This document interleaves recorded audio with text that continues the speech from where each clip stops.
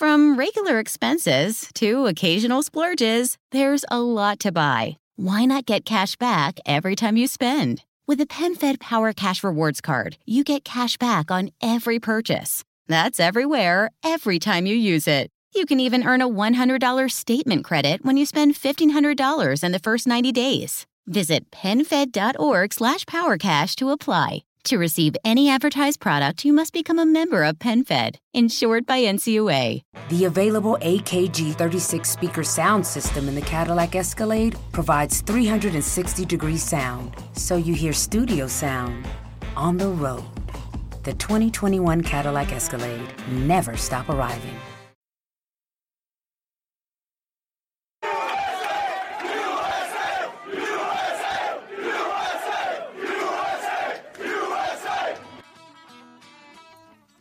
Thanks for listening to Uncle Sam's Soccer Podcast, keeping you up to date with the latest in American soccer.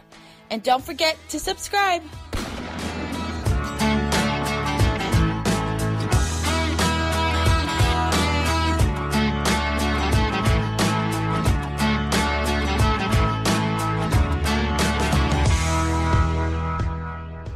On this edition of Uncle Sam's Soccer Podcast, we discussed if being an expansion club is an advantage or if it's not.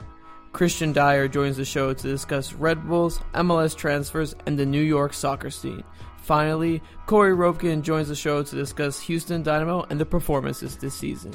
All this on the next episode of Uncle Sam's Soccer Podcast.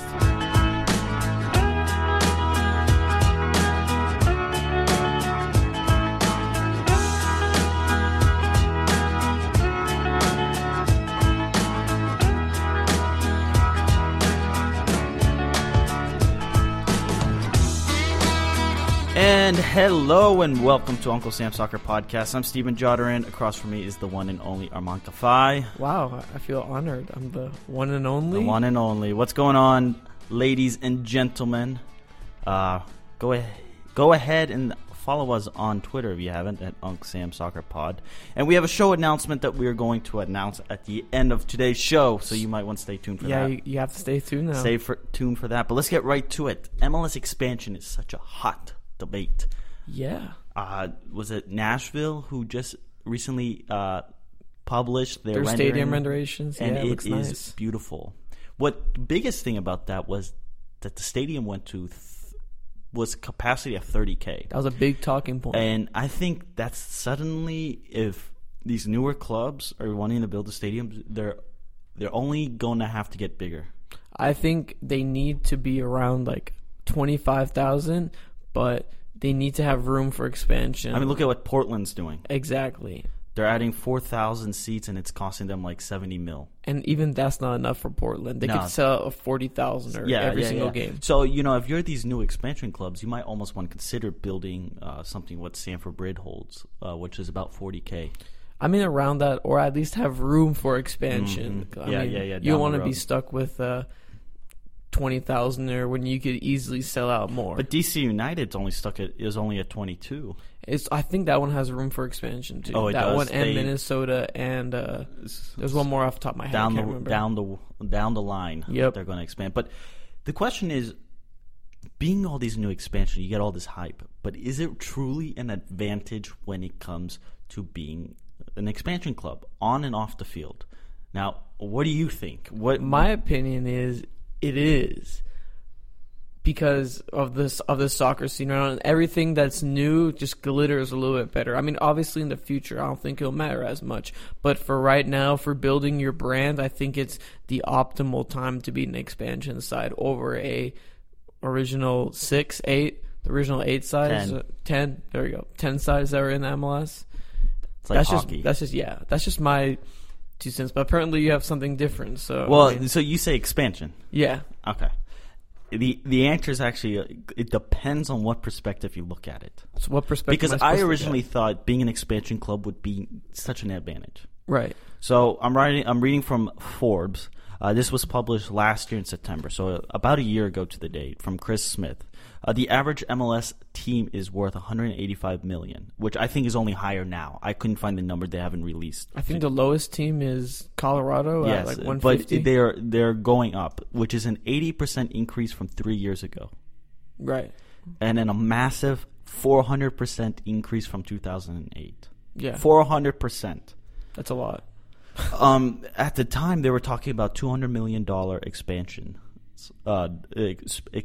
bids. $200 million. That's huge. So the expansion fees, right? Yeah, but now we all know it's 150. So at the time, they were looking at as high as 200. I think they could even jump to that for that 28 and 27, 28 bid could be 200 Honestly, mil. Yeah. Maybe they kind of open it up and say, okay, whoever wants to bid the highest, that would be some marketing. I mean, to be honest, I feel like all those teams would pony up the money, and all those teams would be good options for MLS. Yes. I wouldn't be surprised if they did that. Yes.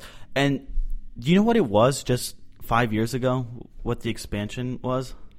Was it like 75? It was 40. Wow. 40. That is nothing. That's a bargain if you come into MLS at that time. No, it's a huge bargain, and it's incredible to note the increase in expansion just years ago. At the time, Garber says there's a lot of questions and concerns among potential investors as the price, noting that each round has set a new record fee. But today, quote, I think team owners are feeling pretty good about the investment they made in the league, regardless of the price they paid. And so how about those investments that can build the league right now? Because, right now, it's still in its growing stages. So those investments and the trust of those investors is really key for the growth of the league. Yeah, and what's even more staggering is it bears out when it comes to teams. So, as a $185 million club annual value, that's the average in MLS, which is an 18% increase over last year, 80% increase since 2013, a staggering 400% increase from the first MLS evaluations in 2008. Wow. So is this perspective saying coming into the league earlier, now your club has a lot more value and whatnot? Or do you know what the average MLS team was worth in 2008? Nothing. $37 million. Which is nothing for that didn't even buy you Cristiano Ronaldo. Cristiano Ronaldo, just think about it, was worth more than two, MLS. At least, right? Yeah, you could buy 2 MLS franchises for that. That's a pretty good investment. Great investment. I can't believe where it was that low. It's so staggering. And $222 million euros was the cost of Neymar, and that is still higher than some of the MLS's franchises. So what would you rather have, a Neymar or a Colorado Rapids? Wait, I've still got to put in some more. I'd take Neymar. But here's even something more interesting. Now I'm continuing reading from the article. 4 out of the league's 5 most valuable franchises joined MLS in the last 7 years. Okay. And the 2 most recent additions which was New York City FC and Orlando City, have gone off to an absolutely incredible start. In fact, a significant part of this year's increase in average value was directly attributed to the first-time appearances of those 2 clubs. Wow. So the new club, just NYCFC is at $225 million, and Orlando is in 5th with $240 million. I bet that number's gone up because of this new stadium that Orlando has and whatnot. And yes, and at the time, remember, they're still playing in the Citrus Bowl. Right. And they had to pay, according to stadium lease agreement, the team paid all the operating expenses of $15,000 per game and had to split concessions and parking revenue with the city of Orlando. And now they keep it all for themselves? Now they keep it all to themselves. And then NYCFC actually was losing $9 million the first year due to the largest operating costs because they played in New York Yankee Stadium and the players that had to pay for. That's interesting. But hey, you gotta spend to, make some money. So if you are looking at it from a revenue standpoint, off the field, you want to be a new club. You get a brand new stadium. You have a fantastic hype to the Marketing first opportunity. Marketing opportunity. Look at Atlanta United, correct? Yep. So you have that opportunity, which is insanely awesome. Right. And then you have the opportunity to grab marquee players. Look at LAFC. Wonder what they're going to be valued at after their first year. Bob Bradley comes Probably in. some crazy value. Stadium's fantastic and located in LA. You have the ownership of Magic Johnson, Will Ferraro. You have a Mexico national team star now on the team, so I mean, yeah, I know, dude. Well, I was when they signed all these players are coming: Ariola, Vela, Dos Santos brothers. The All-Star game is going to quickly become the U.S. men's national team mixed in with a couple of Mexicans and a couple Europeans. that'd be pretty funny. That's what it's going to turn into. It's no longer going to be the MLS All-Stars. It's just going to be the U.S. men's national team sprinkled in some substitutes. I mean, seriously. But the highest valued club is Seattle Sounders, I'm not surprised by that. followed by L.A., NYCFC, Toronto, and Orlando City. That makes sense. So yeah. off the field, you want to be an expansion club. It makes sense. Right. So we're going to get Christian Dyer here on, and in the final 10 minutes, we're going to discuss about the on-field. Would you rather be an expansion club on the field? But we both agree, off the field, the numbers support it. You want to be an expansion Okay, yeah. club. Off the field, absolutely. You just make more money. Yeah. But Christian Dyer is about to call in, so we're going to get to him, and then followed by the Houston Chronicle gentleman. Yeah, Corey Ropkin. This would be There we go. an interesting little Little hilarious. discussion, so stay tuned.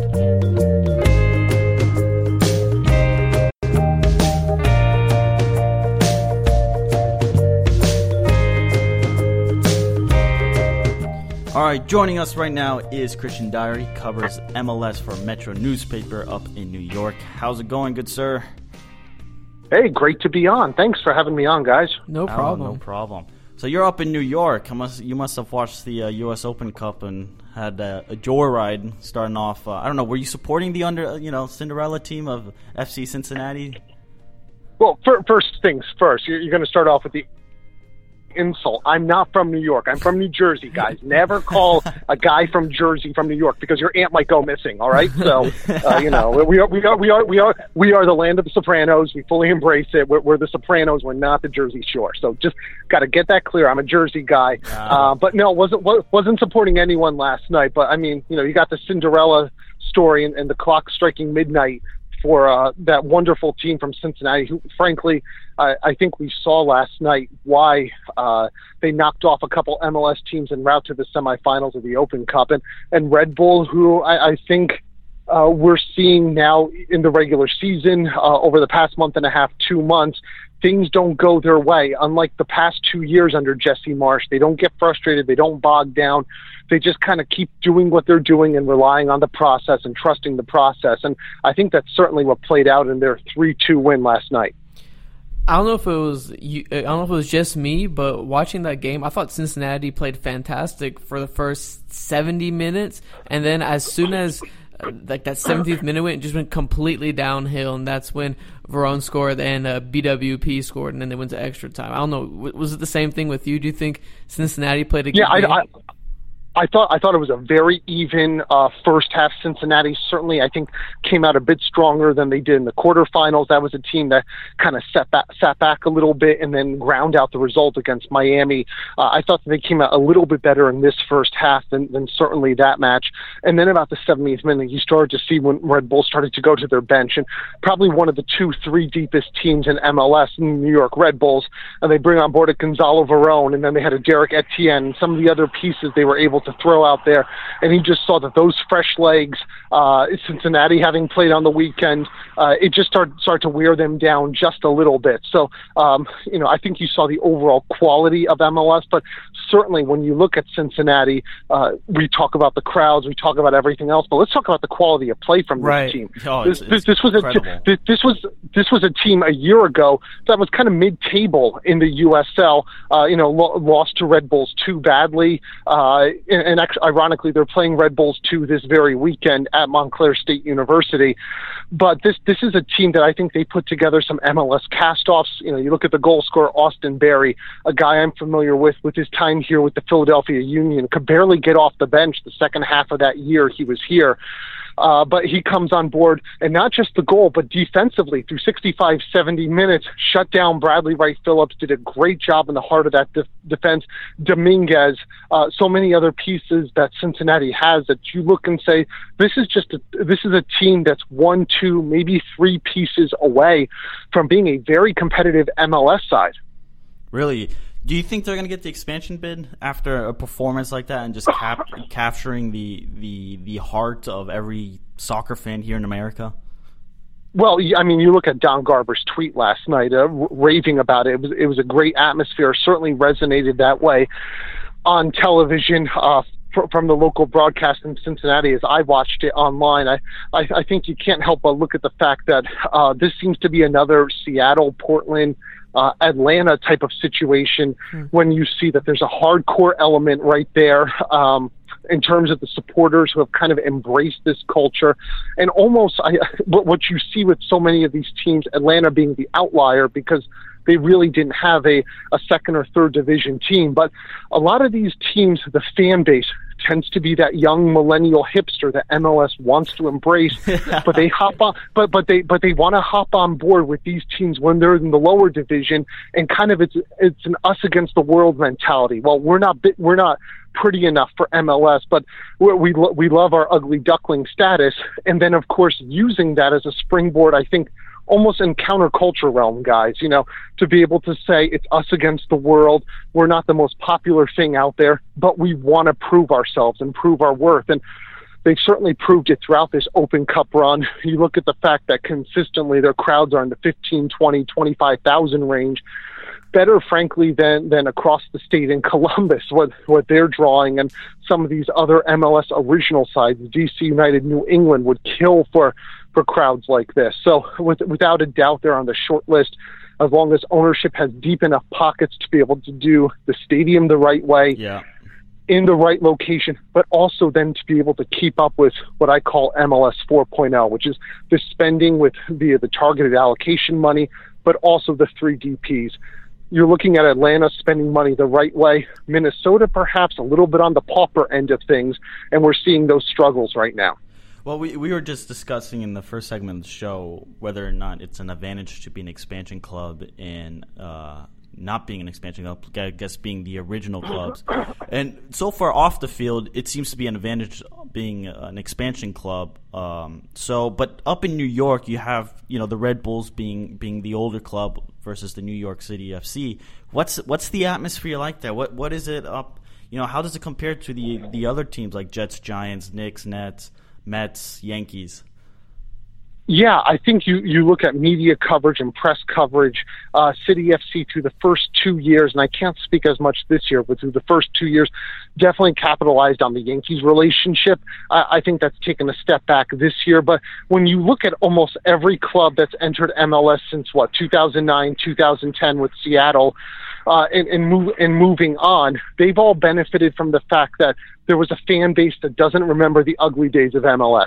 They don't remember contraction in, 2001, 2002. Yes. They don't remember playing in Giant Stadium or Invesco Field or anything like that. And part of the reason why I think we have this split between the haves and have-nots in MLS, which, guys, happens in any league around the world, right? But sure. The have-nots are the DC Uniteds and the New England Revolutions, who play in antiquated, outdated stadiums in terms of MLS 3.0, MLS 4.0, and it's just a more difficult sell. And the fan base has grown up with the idea that the New England Revolution are never going to win an MLS Cup, or the New York Red Bulls are never going to win the MLS Cup. in walks in the new guy, City FC, and there's a chance to be able to have a brand new shiny lineage without the tainting of past history. So it's absolutely an advantage, I think, to be an expansion team in MLS. You're capturing a new fan base that doesn't necessarily have the long memory, the heartbreaks. Over the years, the Metro Stars always seem to have their worst performances whenever there was a doubleheader at Giant Stadium. They would have a thud 2-0 loss in front of 46,000 people, and then Columbia would play in the second leg of the doubleheader. It was a chance to showcase the team, and they never seemed to work out. So I think when you come in with a new shiny toy, it's an easier sell. Now, right. I'll say this year with City FC, it's been more difficult because I think the Yankee Stadium experience is beginning to wear on people. Oh, yeah. Attendance is down. Television ratings are down. They don't necessarily have the superstars that they had that drew so many people the first year and a half, 2 years. So we're beginning to see maybe that come down to earth. But certainly when you look at Atlanta and the continued support there, Seattle, Portland, et cetera, it's easy to see that the expansion teams have an absolute advantage over the existing 10.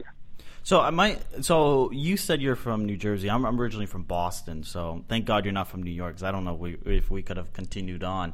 But you mentioned the Revolution. Do we have any update regarding stadium? I mean, Kraft just bought 2 planes for the Patriots, and the Revolution up there are still taking chartered flights at Logan Airport and having to play in Foxborough, which is a drive away from Boston. I mean, Boston does have somewhat of a good soccer market. There are people who genuinely enjoy the sport. I mean, just look at their playoff attendances; it goes into the 30,000. Yeah, I mean, without a doubt, I think the Revolution are definitely second fiddle in terms of Kraft's empire, and some of the things such as buying the airplanes and everything else. I mean, MLS limits the amount of charter flights that teams can do. So it's always funny to hear the stories about back in the early days of MLS that the Chicago Fire were walking around the airport with their team garb on, and a woman came up and asked if they were firefighters.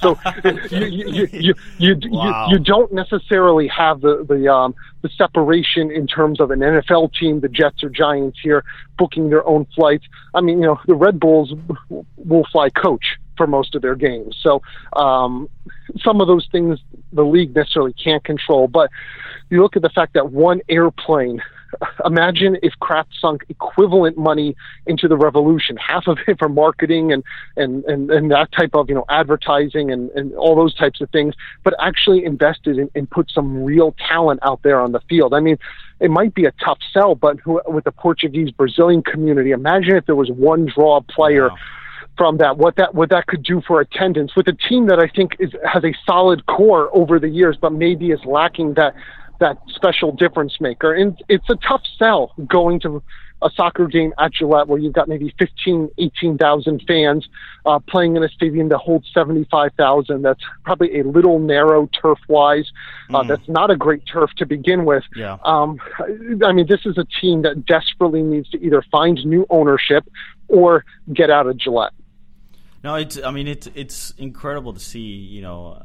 They've been to the MLS Cup 5 times and lost every time. It's incredible to see a club. Yeah. And Boston being such an amazing sports town the last 2 decades, it's surprising that Kraft wouldn't say, you know what, maybe I'll invest a little bit of money, and then suddenly the Revolution become a staple of MLS. But he's been very reluctant, and you saw when Jermaine Jones came in, they went to the MLS Cup. I think they changed that logo too. Yeah, the crayon colors and all that stuff. It's just it's pretty disgusting if you look at it. So Christian, and yet you know what? In 20 years, guys, we're going to be calling those logos retro, and the new batch of MLS fans are going to be wearing it and thinking it's so cool. Yep, just like the Phillies logos from the 80s, hideous, right? But then now all of a sudden, you go to a Philadelphia Phillies game, everyone's wearing that because it's retro. Yeah, it's I guess cool, quote unquote cool, but. Right. So let's go back to New York, Christian. Does the city lean red or blue? Because when I went to New York, I saw a bunch of NYC advertising and whatnot. I mean, you say you're not from New York, but you cover the New York club. So I mean, what's the feeling around the city? Is it more blue or is it more red? I think it's a pretty even split, if only because the Red Bull / Metro Stars, had a 20-year advantage or so over New York City FC. I also think the fact that they have one of the crown jewels of MLS soccer-specific stadiums. Absolutely. We're talking about that before the show. Yeah, Red Bull Arena is up there, I think, with Sporting KC's park, certainly. And I'm not sure if there's anyone else that's really kind of, Orlando, certainly, although you kind of hear that the sightlines in Orlando aren't that great and it's a little tight and this or that. But Red Bull Arena is up there, top 3 in the league. And when that place is full, there's a lot of energy. The atmosphere is great. I think the supporters clubs, when you look at Red Bull, probably versus NYC, certainly tilts towards the Red Bull's advantage. It just seems like it's more organic, more creativity, but it also has to do with location. They're, not stuck in left field necessarily. And we've seen a decline in attendance for NYC now through 3 years. And some of that's understandable. The first year, every time you bring in a name, there's going to be 35, 40,000 that come on out. And that's going to bump you for a year and a half or so, as it did for NYC. But, pretty soon, if you've got tickets along that third baseline and you're sitting front row and you're at ground level necessarily and you can't see across the field and you're 25 yards away from the field because of the sight lines in the stadium, that begins to go a little bit tiresome on you. And the place doesn't hold sound well.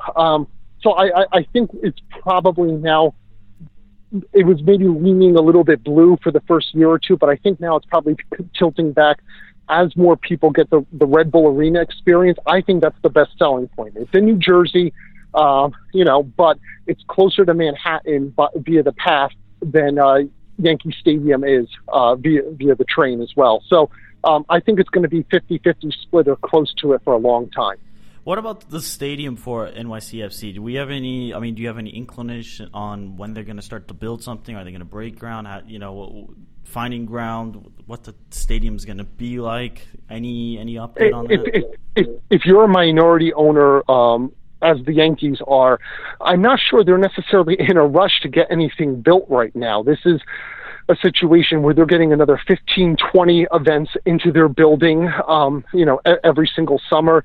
It doesn't seem to be having an impact on the baseball team. Remember all the concerns this is going to, kill Derek Jeter at shortstop. Well, we haven't seen one injury because of it. So, and if I'm MLS, I think the fact that, occasionally you get crowds of 35, 40,000 in Yankee Stadium certainly doesn't hurt the perception of the league, whereas even if you have your own soccer-specific stadium right next door, 25,000 may not have quite the same allure.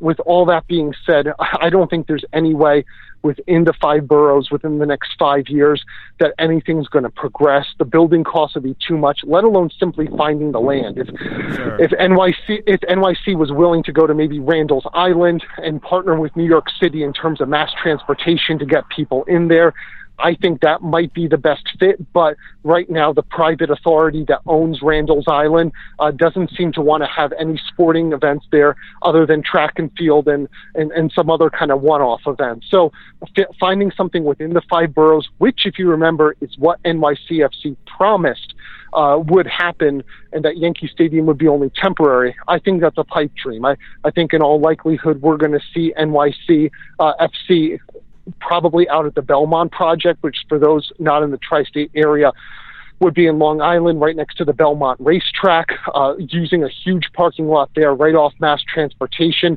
and perhaps tapping into a Long Island fan base that I think people don't understand. Long Island is the number 19 media market in the nation by itself. It's often lumped in with New York, but this is a good-sized media population in and of itself. And when you talk about viewership and potential fan base, the numbers will be there. And I think the hardcore NYC fans can certainly take that 15, 20-minute train ride. So that, to me, is probably going to be the best solution.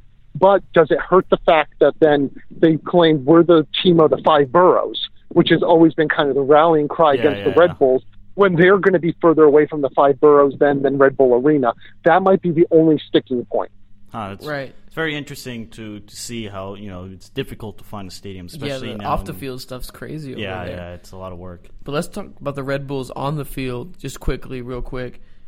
They're in fourth place right now with 38 points. Last season, they crashed out of the semifinals against Montreal. What's your feeling around the Red Bulls this season? Are they in a good spot? Do you think they can make a run for MLS Cup? How's the feeling around camp? Yeah, the past 2 years under Jesse Marsch. I mean, last year they started off the season 1-6, ended up winning the Eastern Conference, and had an outside shot of winning the Supporter Shield. It seems like every year the Red Bulls, and dating back, we go back 4 years ago to Mike Petke, the team began to peak in mid to late summer, won the Supporter Shield that time around, and then kind of crashed down the playoffs. This year, it seems like their peaking is starting just a little bit later. And make no mistakes about it, winning the Supporter Shield is nice. They've won it 2 times the past 4 years. Very few MLS teams have done that and had that model of consistency. They've won consecutive Eastern Conference titles 3 times in the last 4 years. But winning MLS Cup is something that's still eluded this franchise, whether they were the Metro Stars, now known as the New York Red Bulls. So, if you want to make an argument that that's going to be more important than starting and peaking just a little bit later, as the Red Bulls seem to be doing right now, certainly points to the fact that they're placing a greater emphasis on the playoffs, on potentially making MLS Cup this year. Now, of course, the flip side of that is they wouldn't be hosting MLS Cup in all likelihood as things stand, and you would expect it to play out a 3rd, 4th seed in the East against a Western Conference seed. That would probably be Dallas or Seattle. So they've got to balance this thing out and make sure that they can get a good seeding spot as well if they do have MLS Cup ambitions. The Red Bull thing kind of sounds like FC Dallas, because we're based in Dallas, so we're familiar with FC Dallas. And it kind of sounds like FC Dallas because, I mean, they won the Supporters Shield last season, and now it seems like they're having a little struggle in between, but I think they're pushing more and more towards MLS Cup because, I mean, that's a trophy that's been eluding the club for their entirety. So, I mean, it's kind of interesting to see the parallels between the two clubs. And 2 clubs as well, guys, very much based on the academy. You talk about the 2 best academies in all of MLS. I think FC Dallas, New York Red Bulls 1-2, and you can make the argument FC Dallas is better or Red Bulls better, and probably not be wrong. And how important that is for the U.S. national team. You look at the under 17s, the under 20s, under 23s. How many FC Dallas products have been on there? How many Red Bull Academy products have been on there? And yet, these are 2 of the franchises that are among the lowest spending in MLS, and we can talk about that in a minute, what they need to do in order to address some of those things. But lowest spending, very high academy ratio. I look at the Red Bulls 18 consistently and count 6, 7 academy products on the game day roster. You can do the same thing with Dallas, and the number might actually be a little bit higher on any given Saturday night. But 2 teams that are following this model, they're high energy, they're young, they're balanced squads, they're not star-laden squads. And when you think about the fact that oftentimes come MLS Cup playoff time, how many times have we seen an older team that dominates the regular season begin to tire? And we're seeing that a little bit right now with the Chicago Fire. I'm not going to write the Chicago Fire off, but this is an older team. It's also a team that has several key contributors right now who it's their first year in MLS, the forward, obviously Schweinsteiger, the travel, the heat, the style of play begins to wear on these guys in their first season.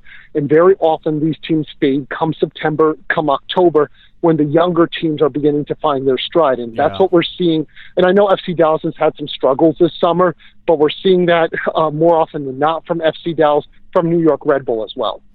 Yeah, it's definitely interesting to watch. Last question here. What do you think, out of the 2 New York clubs, who's more likely to make a deeper run in the playoffs? Well, a lot of it depends on seeding. If New York City FC, and chances are these teams will have to play each other in the playoffs if one of them is going to advance. I think that's the way things are trending this year, and that would be a tremendous playoff series. Oh, fantastic. We are excited for that matchup. But a lot of it's going to depend on seeding. If that first leg is held at Yankee Stadium, with the smallest field in MLS, and a field that, quite frankly, is not anywhere near MLS dimensions, if that first match is held there in New York City FC is able to go out there, play the kind of match they played a couple weeks ago and get that win, it could be very difficult for Red Bulls, who are then going to have to face a bunker opponent in the second leg at Red Bull Arena. Now, I think it would be a fantastic match either way for a neutral, but you would have to say if NYCFC is the higher seed, even if they're not playing as strongly come the playoffs, and let's say, Red Bull's ascending a little bit more, it's certainly an instance where the dimensions of that field in the first leg could be absolutely brutal. Absolutely. Well, here on the show, on Uncle Sam, we have a little shameless plug. Go ahead and let the listeners know where to follow you, maybe where your content is at. Yeah, you can follow me on Christian R. Dyer. That's Christian with a K, R, and then Dyer. And I cover the MLS for Metro newspapers in New York, Boston, and Philadelphia, as well as being the Red Bulls insider for the MSG Network. So you can see me on TV and throw the remote at me on MLS Live. Hey, we appreciate it. I hope to talk to you down the road. Maybe Thank you so much, Christian. Hey, guys, this was fun. Thanks so much. Absolutely.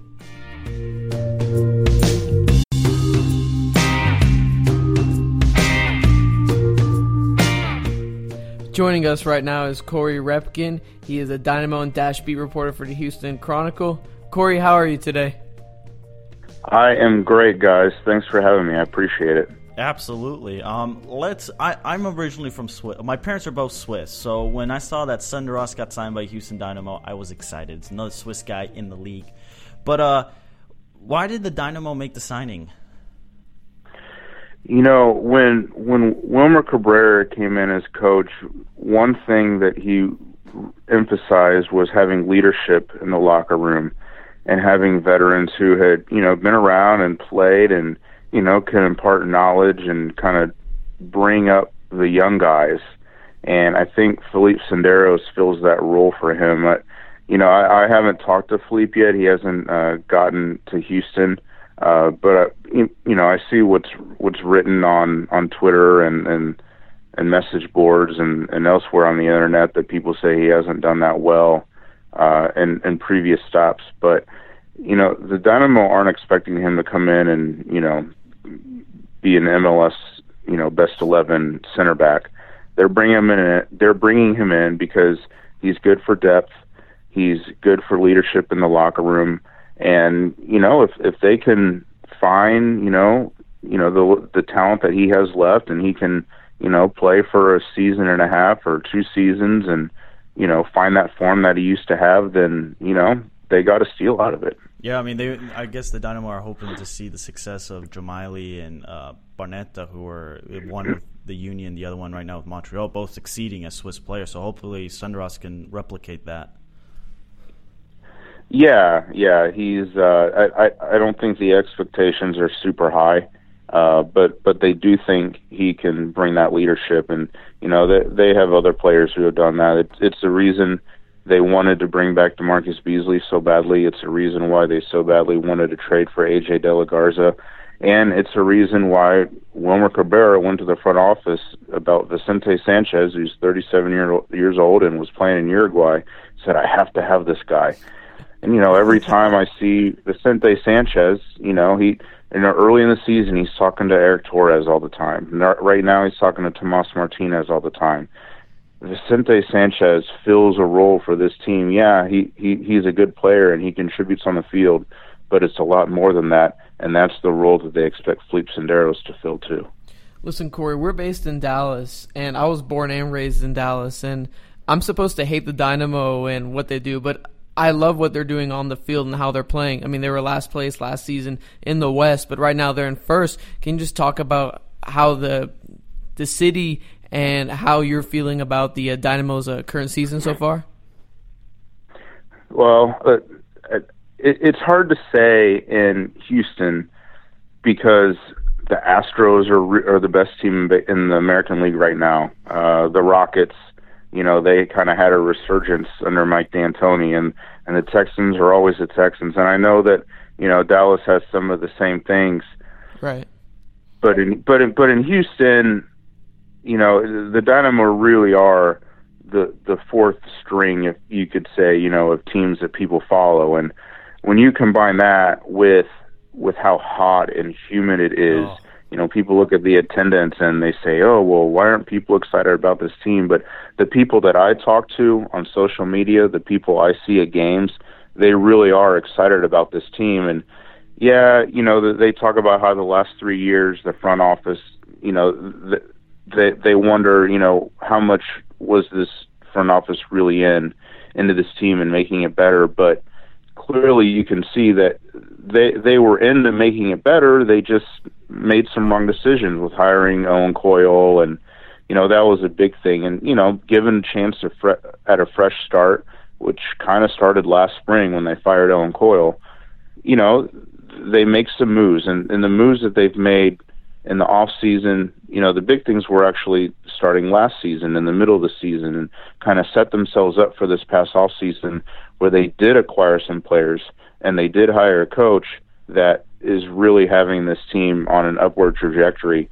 And I think that the true core fans are really excited about that. And as long as the Dynamo stay close to the, you know, top of the table, you're going to start to see that attendance get better as the season goes on. Yeah, like all those new signings that you talked about, like Elise, Kyoto, Torres, and the reemergence of Torres. That front three is really exciting to watch, especially when you watch it like what we watch on MLS Live. Do you think Wilmer Cabrera is Coach of the Year in your eyes, with how he's having those play together? You know, I think he's probably in the running. I think we got to see how the Dynamo close down the stretch, but you know, let's say they go and they finish in the top two in the West. I mean, considering where this team was last year, I mean, I guess, you know, Chicago Fire, you know, they're probably going to be right up there too. So you got to consider their coach also. But yeah, I mean, Wilmer's got to be in the running, because without him, where would this team be? You know, a lot of it is the players, but you know, the culture that Wilmer has built for the Dynamo is a big part of it too. All the players love him. I mean, how many times has a player scored a goal, especially early in the season, and the first thing they did is they ran and they gave Wilmer a huge bear hug? You know, that's a sign that these players love him and they love the opportunity that they're giving him in their career. So what is the expectation now that they have, I mean, coming from last place, going forward here and making a run in the playoffs? I mean, is there any expectation for the team to make a run? I think it depends on who you ask. Wilmer, all he says is he wants to make the playoffs and then go from there. But, you know, the way the team's playing, I think it's fair to expect a top four placing, you know, so you get a home game for sure in the playoffs. And then, you know, we'll kind of go from there. The playoffs are a different animal. It's a week-to-week thing. But now that the Dynamo have kind of figured out how to get results on the road, you got to like their chances in the playoffs. So, from my point of view, if they don't get to the conference semifinals, I think that's a disappointment. You know, and depending who they play and variables on, you know, that playoff series that they would face in the semifinals. But I mean, they have a couple games with Kansas City coming up. We've seen that they can go toe-to-toe with Dallas. Seattle seems like a different animal right now, so I don't think, you know, the Dynamo really know where they stand with them.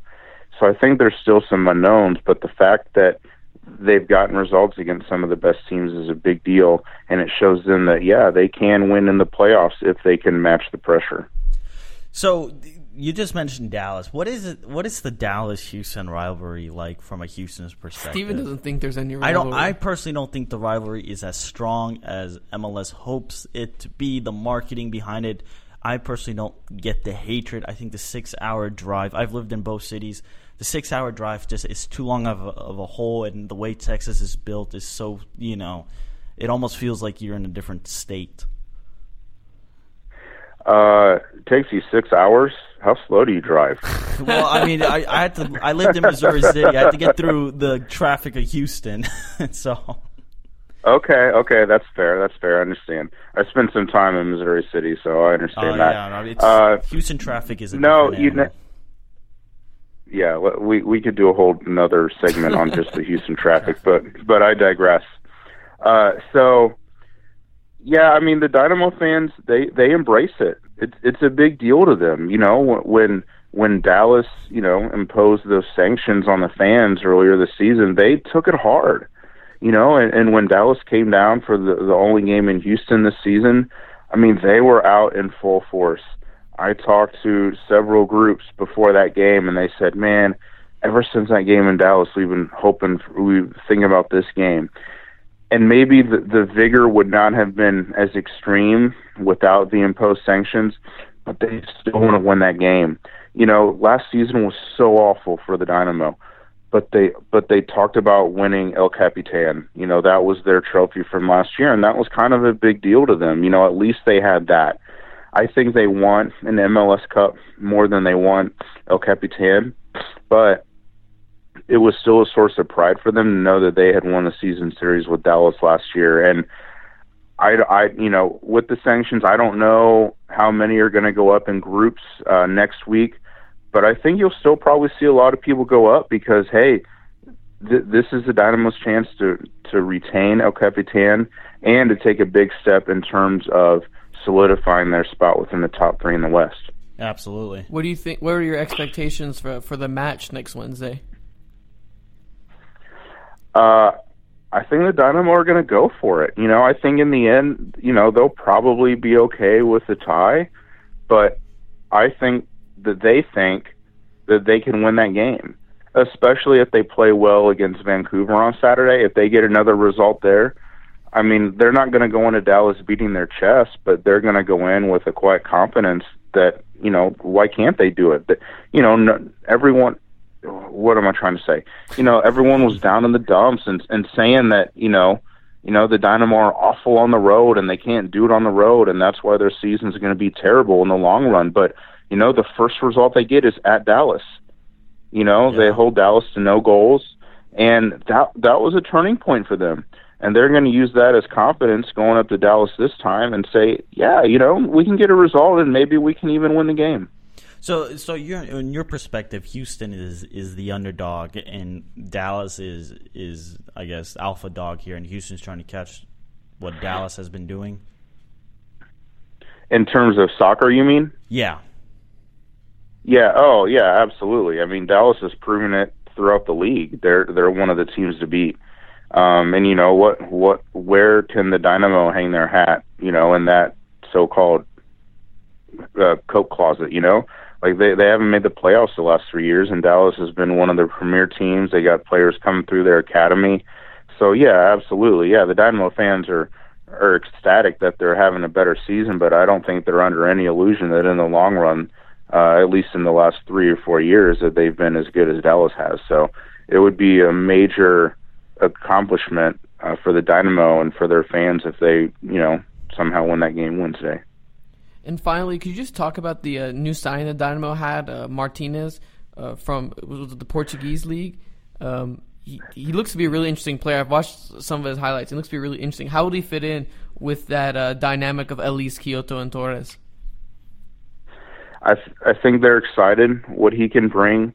You know, They talk about the experience he has in Argentina and with their youth national team and in Europe, and you know he's a playmaker and he's young and he fits the profile of the type of player that MLS teams are starting to bring in and can make a difference in them in the long run. And you know, they're taking it slow with him. You know, he didn't play for 3 weeks until last week's game. Played for 28 minutes, and they liked what they saw. They liked that he's confident. They like that he's asking for the ball. They like that he's confident, you know, to play those piercing balls into the attacking third. They're encouraged with what they see, and they hope in the long run he can be a big part of their team. I don't think you're going to see some massive, you know, jump into the forefront of playmakers within MLS this season from Tomas Martinez. You know, he's still trying to figure out the league and the pace of play and really the Dynamo too, you know, where he fits in there. But they like the confidence, and they think they're going to get a lot out of him in the long run. All right, Corey. So on the show, we have a little something. It's a shameless plug, as we call it. So go ahead and tell the listeners where we can find you and where we can find all your content as well. I write for the Houston Chronicle at chron.com/sports/dynamo. And you can find me on Twitter at RipSports. R.I.P. Sports, but not rest in peace sports.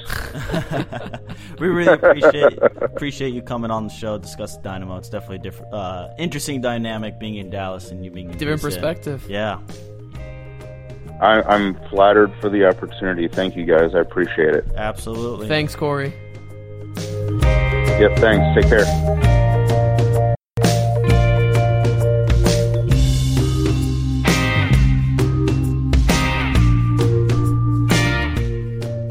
That was an interesting couple interviews right there. Yeah, absolutely. Different guys, different regions of America. Still, We got different perspectives on each. And Yes. I think that's the cool part about this show is we get different perspectives. Yeah. of And cities that we are in. let me tell listeners, when I meant 6 hours, yes, it takes 6 hours. If you ever drive through Houston from any time from 3:30 to 7:30, it takes you forever to get through that traffic. It's the fourth largest city in America. I have It's friends huge. who travel from Houston to go to UTD. Whenever they go see family, they talk about how terrible it is. So, yeah. But we got some breaking news, actually. Well, it's not really breaking news, but remember how we're talking about the... breaking Why is there a news. whistle? Oh, okay. Breaking news whistle. Okay.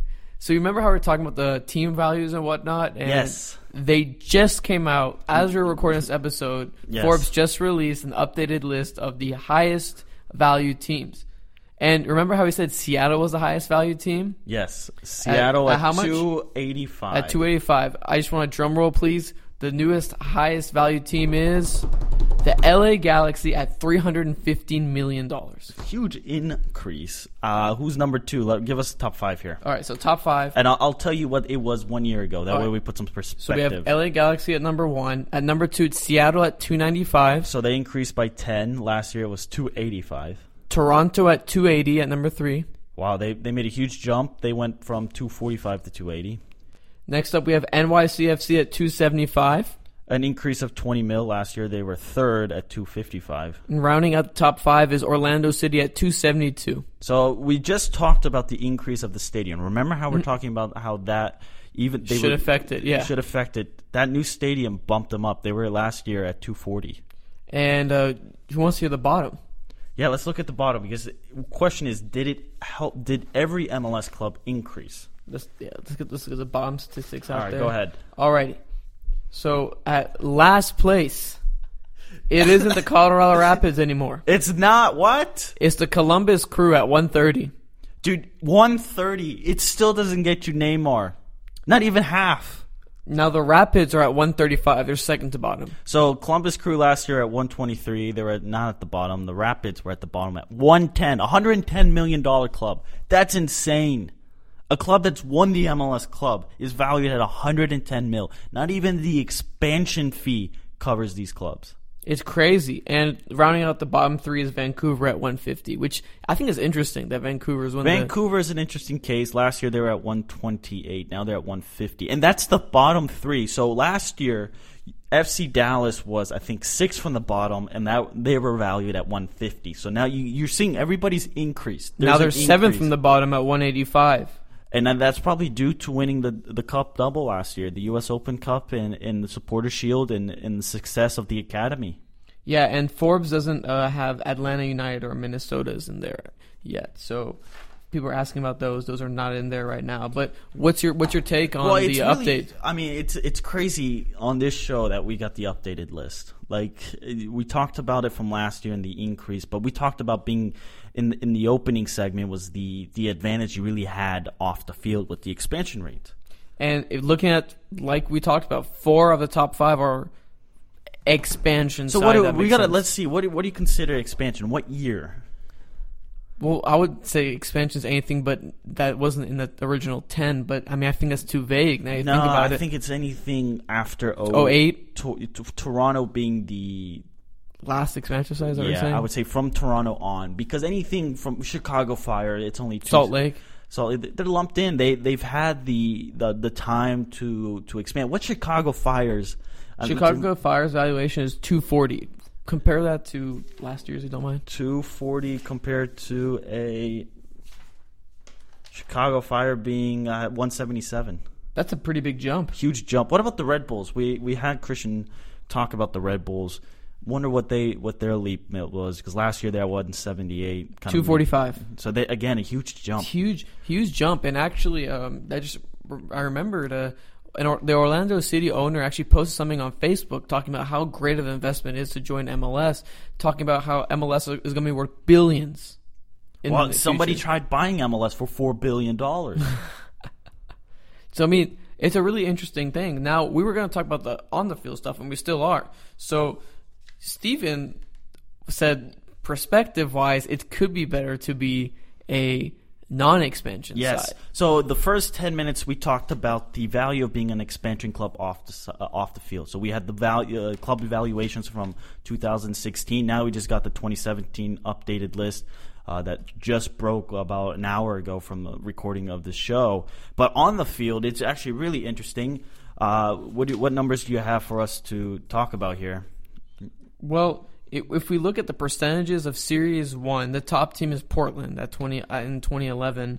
But a lot of the teams the newer now this sides, is playoff all-time playoff success. Playoff success, which Yes. I think is very important in today's age. Is what do they do in the playoffs? So the two newest sides, NYCFC and Orlando City, are at the bottom because they haven't won a playoff series.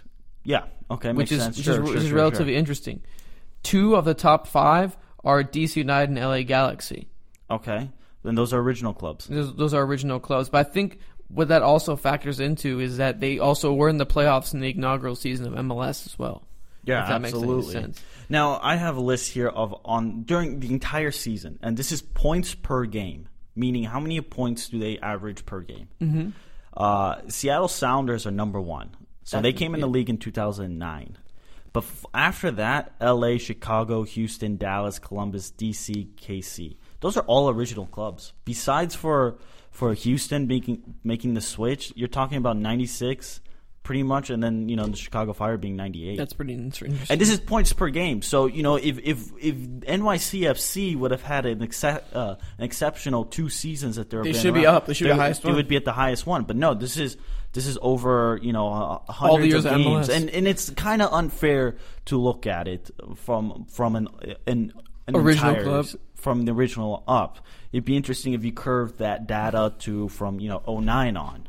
Oh, that'd be interesting. But Seattle's made every year they've been in the playoffs.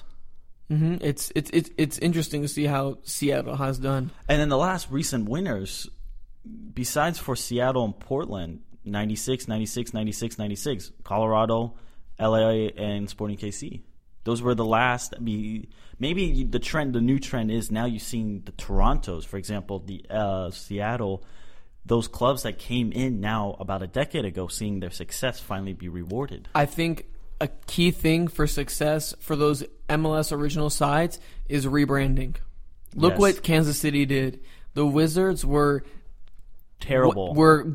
They should have been contracted at some point, but look at them now. They have rebranded their team. Sporting Kansas City. It is one of the best. If you're looking for a way to rebrand a team, go look what Sporting Kansas City has done, because they've completely changed the perception around the league, their success, their facilities are fantastic.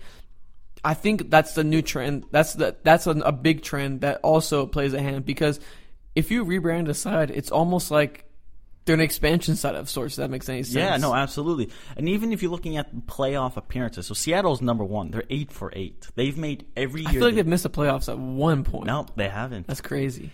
Then you have LA, the Red Bulls, Miami Fusion, which folded, so you pull them out. Sporting KC, Dallas, Real Salt Lake, Tampa Bay Mutiny, pull them out again, and the Houston Fire, Houston Dynamo, Chicago Fire, New England Revolution. So there's such an advantage being an older club, and it makes sense. The branding off the field will favor the new clubs, because who was it? I don't remember. Was it Christian or Corey who said something to the likes of, people, the Red Bulls, now it's Christian talking about how, you don't remember the good old days or the bad old days. The Metro Star days. The Metro Star days. The bad days of the club. So the growing pains. The growing pains. And now you have all these new fan bases like Atlanta. And the expansion clubs, now they're coming in, if they do it right, they're going to see success on and off the field. It's no longer with New York and Orlando, you saw the split. Okay, on the field, they're probably going to struggle, but off the field, they're going to be successful. Look at the club evaluations. Right.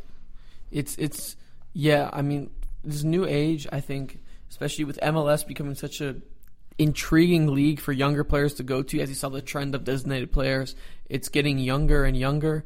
I think it's more of a really interesting trend how I think the expansion teams will be better off in the future because I think they'll be able to attract that younger talent and they'll capitalize on the off-the-field marketing. And if they can do both, then MLS will be set for success. I mean, yeah, absolutely. I mean, $315 million is nothing to even. Like, I think I was reading the Forbes magazine. It's right here. The Seattle Sounders. Now, this was last year. The league's most valuable franchise, which was at $285. So now you can say LA, the most valuable franchise in MLS, is a bottom-level NHL team. So the MLS is making that jump now. It's growing, and I think by the time the last round of expansion is, and 2 or 3 years after the league stabilizes, I think we might be seeing a massive jump. Well, I think that we might be worth. I think it's already starting with the stadiums being $30K. That's something that's a detail nobody should overlook. That Minnesota stadium that's being built. I know, but the $30K stadium Nashville's proposing. Get ready for it. You're gonna start seeing 35 soon. Hopefully. All right, show announcement. We're taking the next 10 days off, more or less. Yeah, I'm going back to college. Steven's going back to college.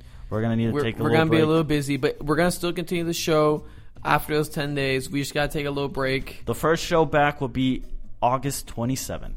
Yeah, we'll discuss a bunch of things. I mean, U.S. men's national team's coming up. Ooh, so John Brooks is out. Follow me on Twitter at Steven Jodarand. Follow me at KAFAI Sport. I have to say it because no one knows my last name. At Unc Sam Soccer Podcast. Share, subscribe, comment. What do you think? Expansion, Roast. Red Bulls, Houston Dynamo, Roast. Dallas. Roast us. Talk bad about us. Exactly. Tell your friends about us. Exactly. Tell your mom about us. Bye. Tell your grandma about us.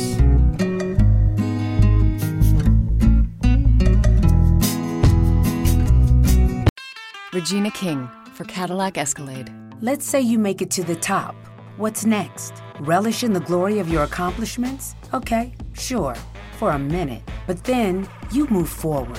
Take the 2021 Escalade. Cadillac's newest arrival is more than just a celebration of iconic luxury. It's the most technologically advanced Escalade ever.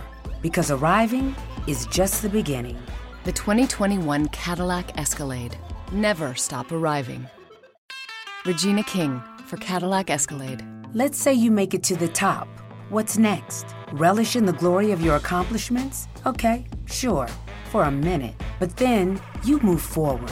Take the 2021 Escalade. Cadillac's newest arrival is more than just a celebration of iconic luxury. It's the most technologically advanced Escalade ever. Because arriving is just the beginning. The 2021 Cadillac Escalade. Never stop arriving.